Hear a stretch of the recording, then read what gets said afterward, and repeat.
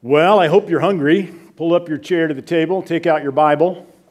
It's delicious. Feeds your faith. I've been fed by this passage all week.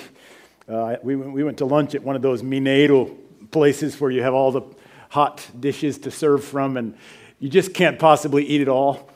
And that's the way I feel when I come to Sunday morning. There's just so much here, and I've been tasting it, and I hope that I can serve it up to you in a way that is nourishing for your faith this week. We're going through 1 Peter, and our series is called Elect Exiles.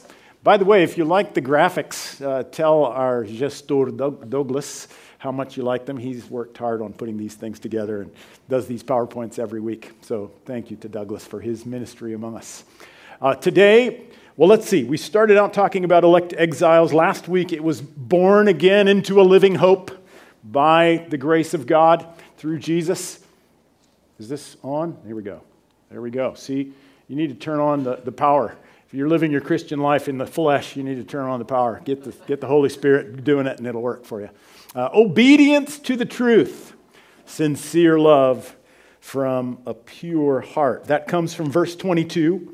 Well, by the way, I've been doing my study primarily in the English Standard Version, ESV.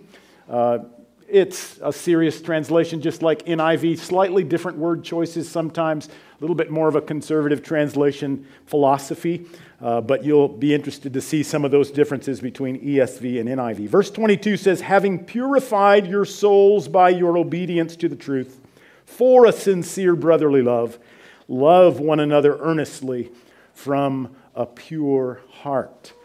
So that's what I feel is the central verse of this passage, and we're going to go through it verse by verse. In 1974, a group of Christians in Manila, Philippines, were moved by the situation of street children in that huge city. So many kids were living on the street, sleeping under the bridges, in the trash dumps, that they realized, they were convicted by the Holy Spirit, that if they did nothing, they would be sinning. If they just went to church and took care of their Christian lives without, in some practical way, loving the children that God saw on the street and that He put His love in their hearts for, they would be disobeying the Lord. And so they got together, and through prayer and discussion and following the Scripture, they decided to plan a street kids camp. And they contracted a bus. They all pooled their money, and they got a bus, and they drove around to different places where these kids were and said, hey, you want to go to camp? And back in 1974, you didn't have anybody's permission or there was not any restraint to doing that. Today, you wouldn't be able to do the same thing. But they filled the bus up very quickly, and they called the bus company and said, how much is it for another bus? They told them, and they said, well, we don't have the money. Could we pay after the camp? And they said, sure. They sent another bus. They filled that bus up, and they asked for a third one. They filled 3 buses with over 200 kids, took them to camp for 4 days. Many of them accepted the Lord and began a discipleship process. And by the grace of God, a famous Filipino singer heard about this and paid for the buses. So that was enough confirmation to start an organization called Action International Ministries. And that's the mission that I get the privilege of directing as international director to this day. So we're completing 50 years of history, loving street kids, widows, orphans, and refugees around the world. Now we're doing that in 35 countries, and it's just a great adventure. But our battle cry is, know God, take action. Peter is an apostle of action. Peter is a blue-collar worker. He's a fisherman. He doesn't want to just sit around talking about it all day. He wants to get out there and do it. And so if you look through this passage, 1 Peter 1, 13 through 24, right in verse 13, it says, prepare your minds for action. Verse 14, as obedient children. Verse 15 talks about your conduct, holy in all your conduct. Verse 17, according to each one's deeds we will be judged. Conduct yourselves with fear throughout the time of your exile. Verse 18, you've been delivered and ransomed from your futile ways. That's conduct. That's action. This is about what you do and not just what you say. And of course, verse 22, by obedience to the truth, not just knowing the facts, but obeying the truth, we purify our souls. And we're going to talk about what that means a little bit later. Let's go through these verses. Verse 13 starts in my Bible with therefore. What's the question you ask when you see therefore in the Bible? Say it loud. What is it there for? When you see a therefore, you ask, what is it there for? What's the therefore there for? And it's always a point back to what came right before. And we talked about that just a second ago. It's back to born again into a living hope. Last week we talked about the inheritance we have because we are the sons and daughters of the owner of everything. He owns everything. The world is the Lord's, the earth is the Lord's, and everything in it. And we are his sons and daughters, his heirs through Christ of an inheritance. So because of that, therefore, here's what Peter says, preparing your minds for action. Literally in Greek, this means gird up the loins of your mind. That's pretty graphic. But here's the idea. In Greece, men wore a long robe, right? Down to the ground, cover up your legs. But when you competed in an athletic event, or when you were at war, or even when you were at work, you pulled up those robes, pushed them through your legs, tied them around the tops of your legs so that you could run, so that you could move around, so that you could work. It gave me the picture of Peter in the boat when Jesus appeared. Remember? It said he had taken off his clothes, his outer garment, in order to fish. So they'd been fishing all night.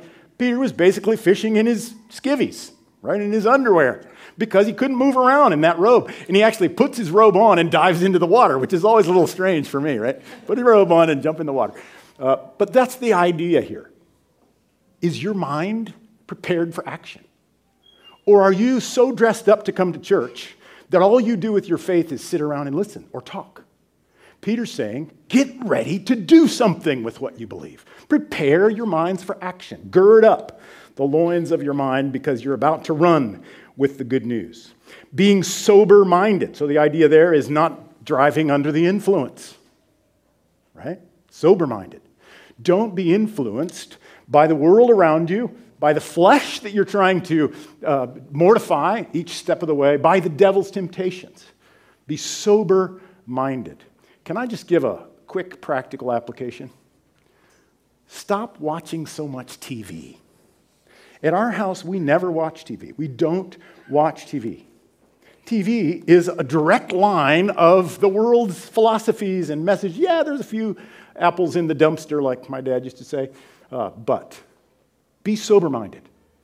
Turn off your phone, your TV, and connect with what God is saying so that you can set your hope fully on the grace that will be brought to you at the revelation of Jesus Christ. That's the end of verse 13. We are able to set our hope. So here's how you can remember it. Set your hope. Don't let your hope. It's so easy to just let your heart wander to the next fun thing. Probably it's the weekend, right? Remember when you're going through the week, you're like, okay, what's fun that's coming? Friday night. Oh, good. Friday night. Let's see. 1, 2, 3, 4. 4 days away. I think I can make it to the weekend. So you set your hope on the weekend, or you just let your flesh hope in the next fun thing. If you're single, you might be thinking, man, if I could just be married, my life would be wonderful. If you're working hard to get a promotion, you're thinking, if I could make just a little bit more money, then we could go on vacation.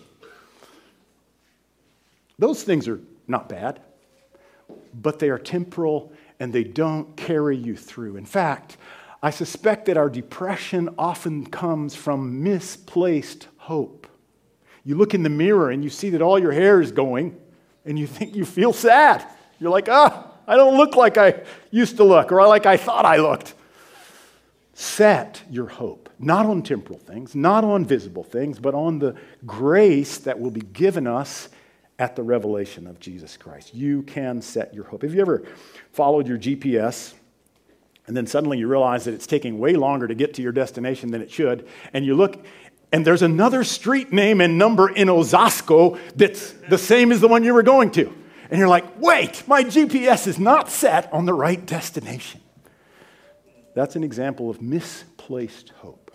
Set your hope on the grace that Jesus will bring you when he comes, and you will go the right direction. You will make the right turns. You will say the right words, spend money on the right things, and live as he wants you to live. Set your hope fully on the grace that will be given you. That's what Paul's talking about in Romans 8, 5 through 8. Now, this is just a good supporting passage. I'll send it to you with the outline early this coming week so that you can compare these things. But I believe that Peter probably heard Paul say this, or maybe even read it in the letter to Romans.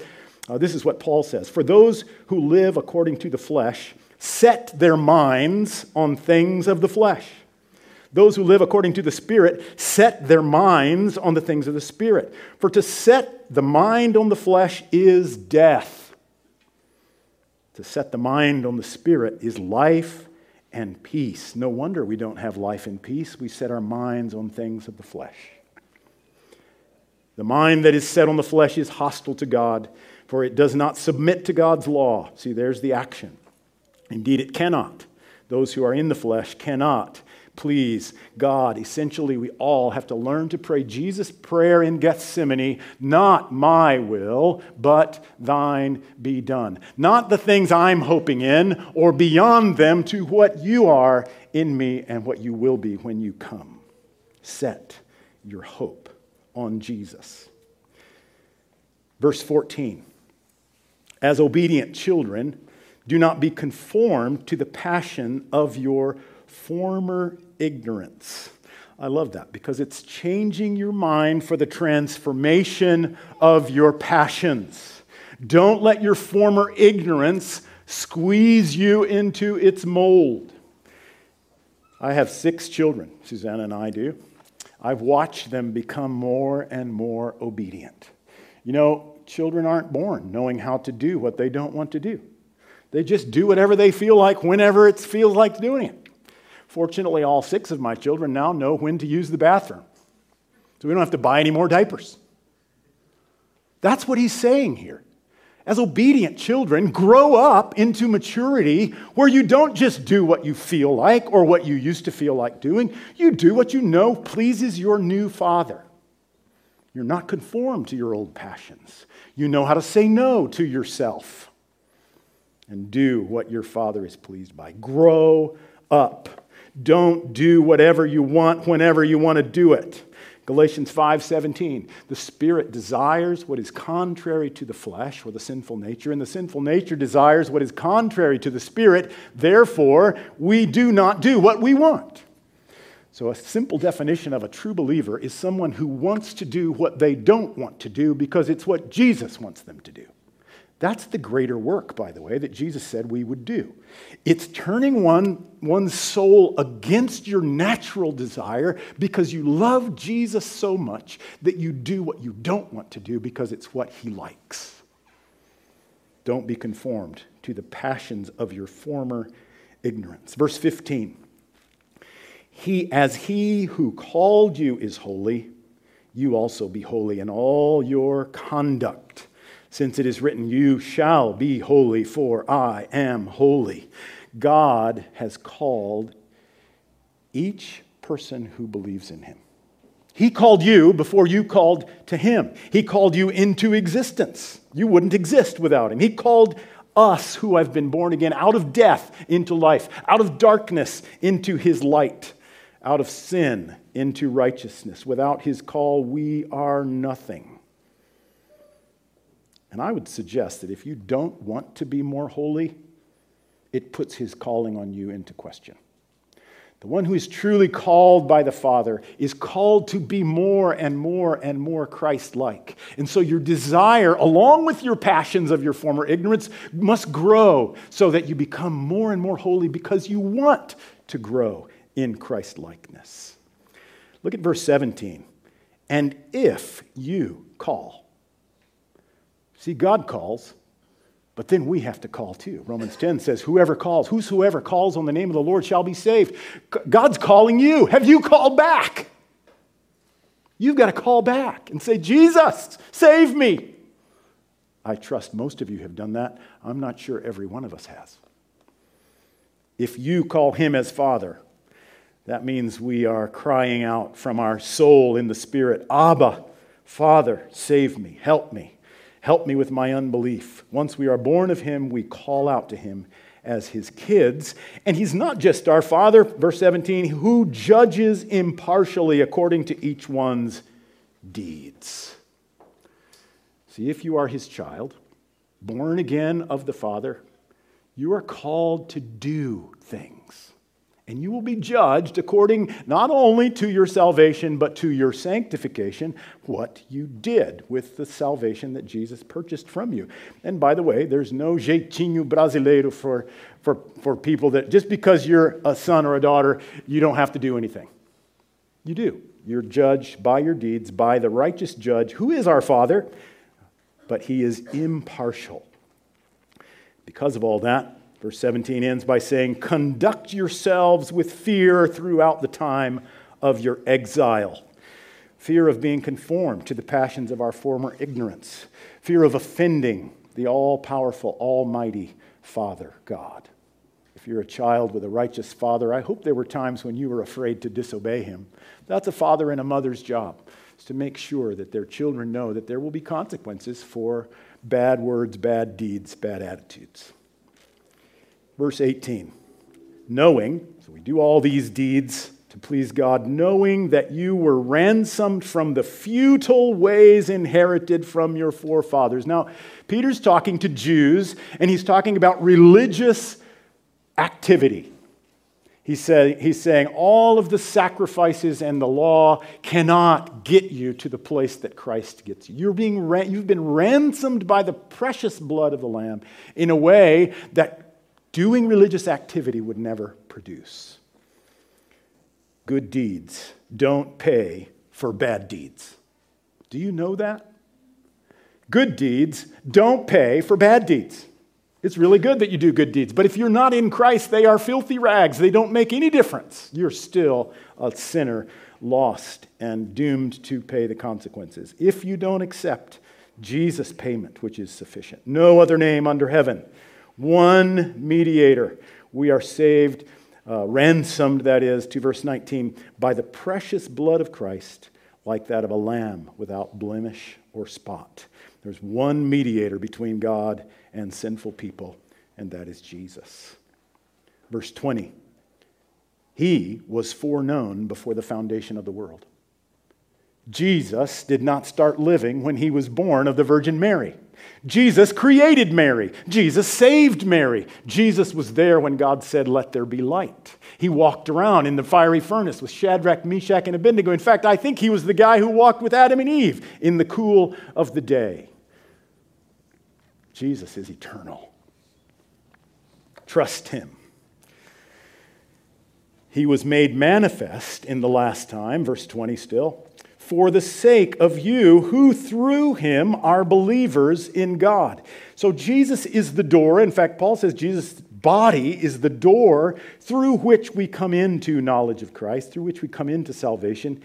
And we see the invisible in the visible manifestation of God, who is God the Son. Infinite, almighty, and he knows and loves us in ways that we couldn't know without Jesus. Then he continues in verse 20, who raised him from the dead, gave him glory, so that our faith and hope are in God. Faith in God's character shown through past actions. We're going to get back to that at the end. Verse 22 we've already looked at, but this is the central idea of this passage. Having purified your souls by your obedience to the truth for a sincere brotherly love. See, truth is not something just to be known, it's something to obey. Jesus said, I'm the way, I'm the truth, I'm the life. Obey me. If you keep my commands, you truly love me. Then you will know the truth, and the truth will set you free. The truth is something to know personally and then to do. If you don't live by the truth that you proclaim, it means you don't truly believe it. You say it, but you believe what you do. You believe how you live, how you talk, what you do when no one's watching, how you spend your money. That shows what you truly believe. Truth is something to be obeyed. Essentially, salvation is repentance from self-centeredness, receiving of Christ's unconditional love, and giving it to each other and the world. Because obedience to the truth has a purpose. Sincere brotherly love. God is creating a body through us for Christ. So, and then it gives the straight command, love one another earnestly or fervently from a pure heart, with all your heart, pure of worldly and perishable selfish values. Verse 23, since you have been born again, not of perishable seed, but of imperishable, you cannot stop being saved. The Word of God that saves us, which is the gospel. I love the fact that Peter says in he goes on in verse 24, the living and abiding Word of God, for all flesh is like grass, and all its glory is the flower of grass. The grass withers and the flower falls, but the word of the Lord remains forever. This word, Peter says, is the good news that was preached to you. We're talking about the eternal gospel of Christ. It's eternal, and that means you, as a saved son or daughter of Christ, cannot lose your salvation. Once saved, you're always saved. Yes, you'll sin. Yes, you'll wander. We all do. The prodigal son did. He didn't stop being a son. It's eternal.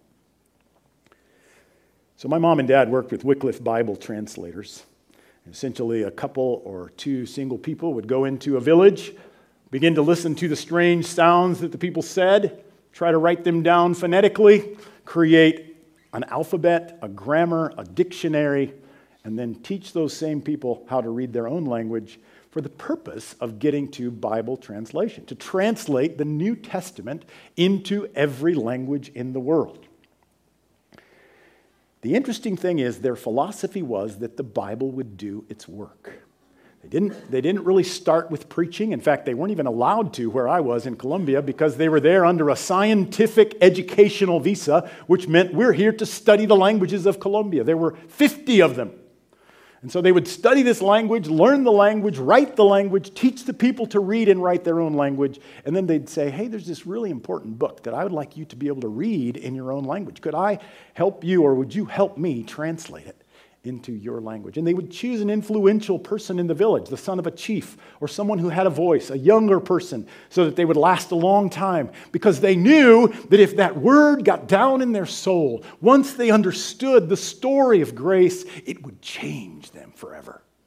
And then that person would build the church within the culture to meet on a Thursday afternoon when no one was fishing under a palm tree or wherever they in their culture would have meetings.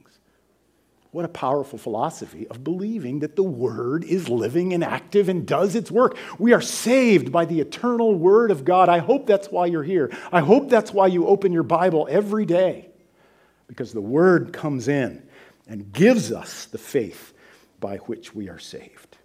All right, so we've been through verse by verse. Those are just some thoughts that the Lord gave me this week. It's kind of like going from dish to dish on that Mineiro lunch, fogo de leña, right? Now let's synthesize it a little bit. Here's what the Lord showed me. Two aspects. One is the assumption of what we have, and the other is the command of what we should do because of that. So, because we are, three things. Number one, ransomed by the blood of the eternal Lamb. That's in verses 18 to 21. Peter is assuming that he is speaking to elect exiles. He is speaking to people who have assumed that their life has now been purchased by the blood of Jesus and they belong to God. It's past, it's done. In eternity past, we have been chosen by God and now, through faith, have been saved forever in Christ. Can someone say hallelujah? Hallelujah, right? Because we are ransomed by the eternal blood of Christ, born again through the then second is born again through the imperishable seed. This is in verses 23 and 25. The imperishable seed says that the Bible will never cease to be powerful. The Word of God is eternal. It is living. It is active. It does the work for which God sends it. Expose yourself to it, and it will change you. Essentially, that's the promises of God that will be true, no matter what. All the good promises of God will come true. And if you believe that, if you set your hope on that, you will live differently now, which means being purified by obedience to the truth right now. Because I've been ransomed, and because the Word of God is true, or maybe I should do it this way. I've been ransomed for you, it's left to right, right? Been ransomed by the blood of Jesus. I believe that the Word of God is true, and so right now I obey that truth, and that begins to purify my soul. That's not talking about salvation, it's talking about sanctification. I don't know if you remember Mary Fawcett teaching that the soul is like the body. It has scars. It has disease, it's sick with sin, and needs to be purified and sanctified through life as we begin to obey more and more and more constantly the nudgings of the Spirit through the powerful Word of God. Your soul is purified by your obedience to the truth. Can you look back and see steps you've taken toward Christ-likeness? I hope so. I hope today you want to be more like Jesus than you did last week or last year, because we are being purified by our obedience to the truth. What does that mean? How do you obey the truth? Number one is believe it. Believe more constantly every day that the truth of God is the truth. The truth of the Bible, the truth of the story of God, the truth of Jesus himself and what he has said. Hebrews 3 talks about a sinful, unbelieving heart. The unpardonable sin is essentially unbelief. Blaspheming the Holy Spirit is saying, no, that's not you, God. I know better. Belief. Say, help me with my unbelief. Believe more deeply, more constantly, more practically. Secondly, turn from your futile ways. Repent. Believe and repent. Stop doing what does not bear fruit. Turn away from the world, from your flesh, from the devil's temptation. And thirdly, obey Jesus. He is the truth. To obey the truth means obey his word. If you keep my commandments, you love me. Whoever loves me keeps my commandments. If you don't keep his commandments, it's my commandments. If you don't keep his commandments, it's logical. Obey the Lord. So now we get to application. Because those things are true, I've been saved by the eternal blood of the Lamb. I believe the eternal promises and active promises of the Word. I obey the truth in the present. Hey, by the way, can you see faith, hope, and love? 1 Corinthians 13, the three great lasting qualities. Faith in what God has done, hope in what God has said, love in the moment in obedience to the Holy Spirit. Powerful. You could even put the Trinity in there if you work hard at it. Therefore, prepare your minds for action. What will you do differently this week because of what you hear from the Spirit and from the Word this morning? Get ready. Gird up your loins. Don't live the same way. Don't do the same thing with your time and your money. Change the way you live, not because works save you, but because you live in Christ and you want to obey the truth. And that obedience purifies your soul. Be sober-minded. Be sober-minded. Don't live under the influence of the flesh and the world and the devil. Set your hope fully on coming grace. He says, set your hope fully on the grace you are to receive at the appearing of Jesus, at the revelation of Jesus Christ. What is that grace? Psalm 16 says it's fullness of joy and pleasures forevermore. In his presence, we will be fully joyful. If you're seeking joy in temporal things and you're disappointed, that's the truth. They'll always disappoint you. In Christ, in his presence, there is fullness of joy. Nothing marring it, nothing challenging or attacking it. There is pleasure forever. See, our problem is we settle for temporary pleasures, all right? Quick pleasures, that piece of chocolate cake that the Holy Spirit says, no, don't you eat that. You say, I just want it so much. Don't you love that scene in the Matrix movie? There's this scene where the guy is like eating this steak and he says, I know this is just software, but it sure tastes good. Not real, but he's feeding his face with it. That's all of us. Learn to obey the truth. Wait for fullness of joy and pleasures forever in his presence. Our reward is coming with Jesus. There is a reward for your deeds. How you spend your money either lays up treasure on earth or lays up treasure in heaven. How you spend your time and your thoughts and your words and actions will create for you more hope in heaven or more hope here. Obey the truth. Set your hope fully on Him. And of course, there's the new heaven and the new earth. You know, I was thinking about this week, and I remembered a scene with my dad in his plane. I was about 8, and we're sitting in the middle of a jungle airstrip, ready to take off. The propeller's going around, the engine's running, and I'm hanging on, ready to take off. And my dad looks at a note on his chart, and he reaches up and changes the compass. This is the bussola, right? The compass that's sitting at the front of the plane. It's the way home. It's the way we know where to go. And he pulls a little knob and turns it just a little bit. Daniel's a pilot. He knows what I'm talking about. I said, Dad, what did you do? How do we know how to get home if you're changing our compass? He said, look at my chart.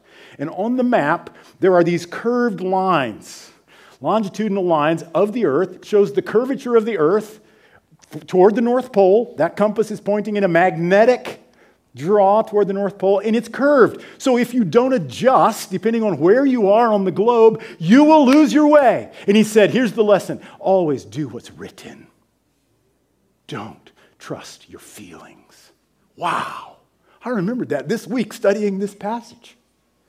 Set your hope. Don't let your hope. Don't just go with the gravitational flow of whatever your gut is telling you.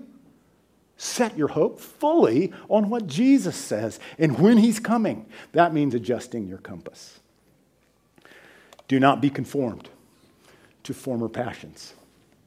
Don't feel like sacrifice is going to get you something. That's what Peter's talking about. But don't feel like your former way of life. The passions of the world, the passions of your flesh. Don't let those mold you into somebody that you're not in Christ. Be holy in all your conduct.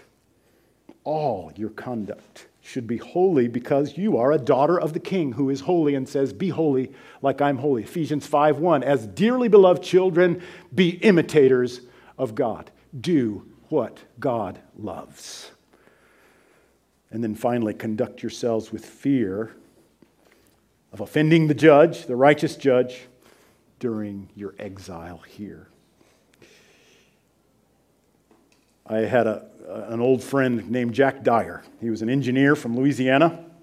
He's gone to be with the Lord now. But as we would do mission stuff, he sold all of his possessions in Louisiana, moved to Honduras. So I met him in Honduras, and my brothers and I worked with him. In fact, one of my brothers is still running his mission training center on the north coast of Honduras. He always used to say, you know, we engineers always ask, is water coming out of the end of the pipe? First, I didn't really know what that meant. Like, how does that have to do with theology? But now it comes back all the time. And here's the question. Does all of this produce sincere, fervent love in your heart? That's the water coming out of the end of this pipe. Because Christ died for me, because His promises are true, I love you right now, whether I like you or not. So you don't have to like somebody to love them. If Christ has loved you when you were still a sinner and laid down His life for you, and then He said, now be like me, that's our calling. And so we need to ask, if I'm not loving, why not? Where is the water leaking out of my theological pipe? How come there's no love at the end? This is what Peter's saying. The whole purpose is for a sincere brotherly love. The reason Christ purchased you is so that you could fill a loveless world with His love. That's why we're here. There's no holiness without this love. God is love. He calls you to be loving like He is loving, and that's what He means when He says, be holy. See, we have this idea that holiness can be in a cave somewhere where you don't sin. But not loving your brother and sister is probably the biggest sin. Without love, we cannot be holy. We are called to holiness. I hope all of you have picked up a copy of our church covenant, especially you who are members of Calvary. Douglas has printed it out on this page, so we have it in one place. This is what we commit to. There's one line in the second paragraph that called my attention this week. It says, we promise, as members of Calvary, we promise by the aid of the Holy Spirit, I'm glad it says that, to forsake the ways of sin and walk together in Christian love and in the paths of righteousness. That's the message. We are committed because Jesus has purchased us to loving well. I want to end with a story of one of my sobrinos from Abba. So Susanna and I worked with Abba for 20 years here in Sao Paulo. That's why we were here and why we came to Calvary every Sunday to get reignited with the Word. And Washington came and lived with us when he was about 7, in 1999, I think.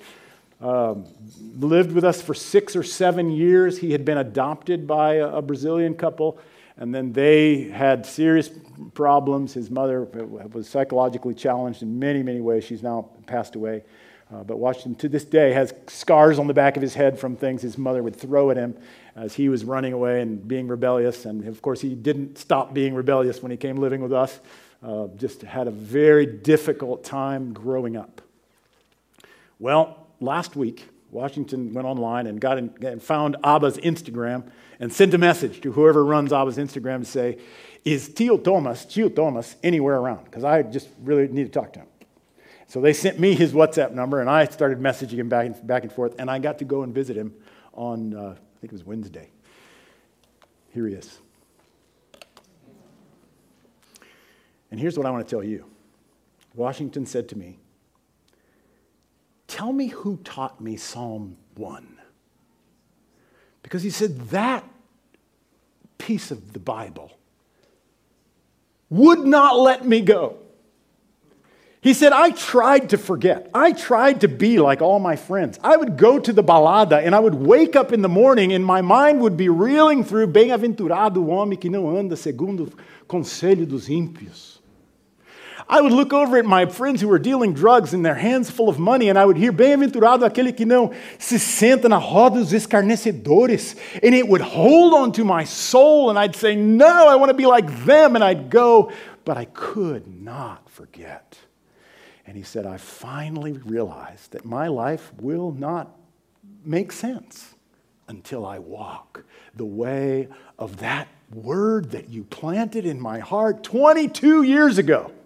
And I can't forget it. And you know what, Tio? He said, I wanted to talk to you because I want to know how to tell that to the kids in my favela. I got to reach them before they get too old so that I can plant the word in their hearts and it will do the work like it did in my heart. Wow, that was so encouraging for me. My friends, the word is living and active. Your obedience to the truth purifies your soul because you obey what Christ has done, what God has said, and you love sincerely right now in the moment. Let's pray. Father God, please continue to finish the work that you have started. I pray for anyone in the sound of my voice, whether here physically or online, if they have not submitted to you, to your call, if they have not called out in response to your knocking hand on their door, that they would hear your voice now in Jesus' name and open the door and say, come in and do the work through your Spirit and your word so that I will be like you. And I pray for us who have been born again, who perhaps are conformed to our former ignorance, that you would make us more loving by your indwelling Spirit, because we've set our hope fully on your coming and believe in your eternal sacrifice for our sins. We do this and we ask this for your glory's sake. In Jesus' powerful name, amen.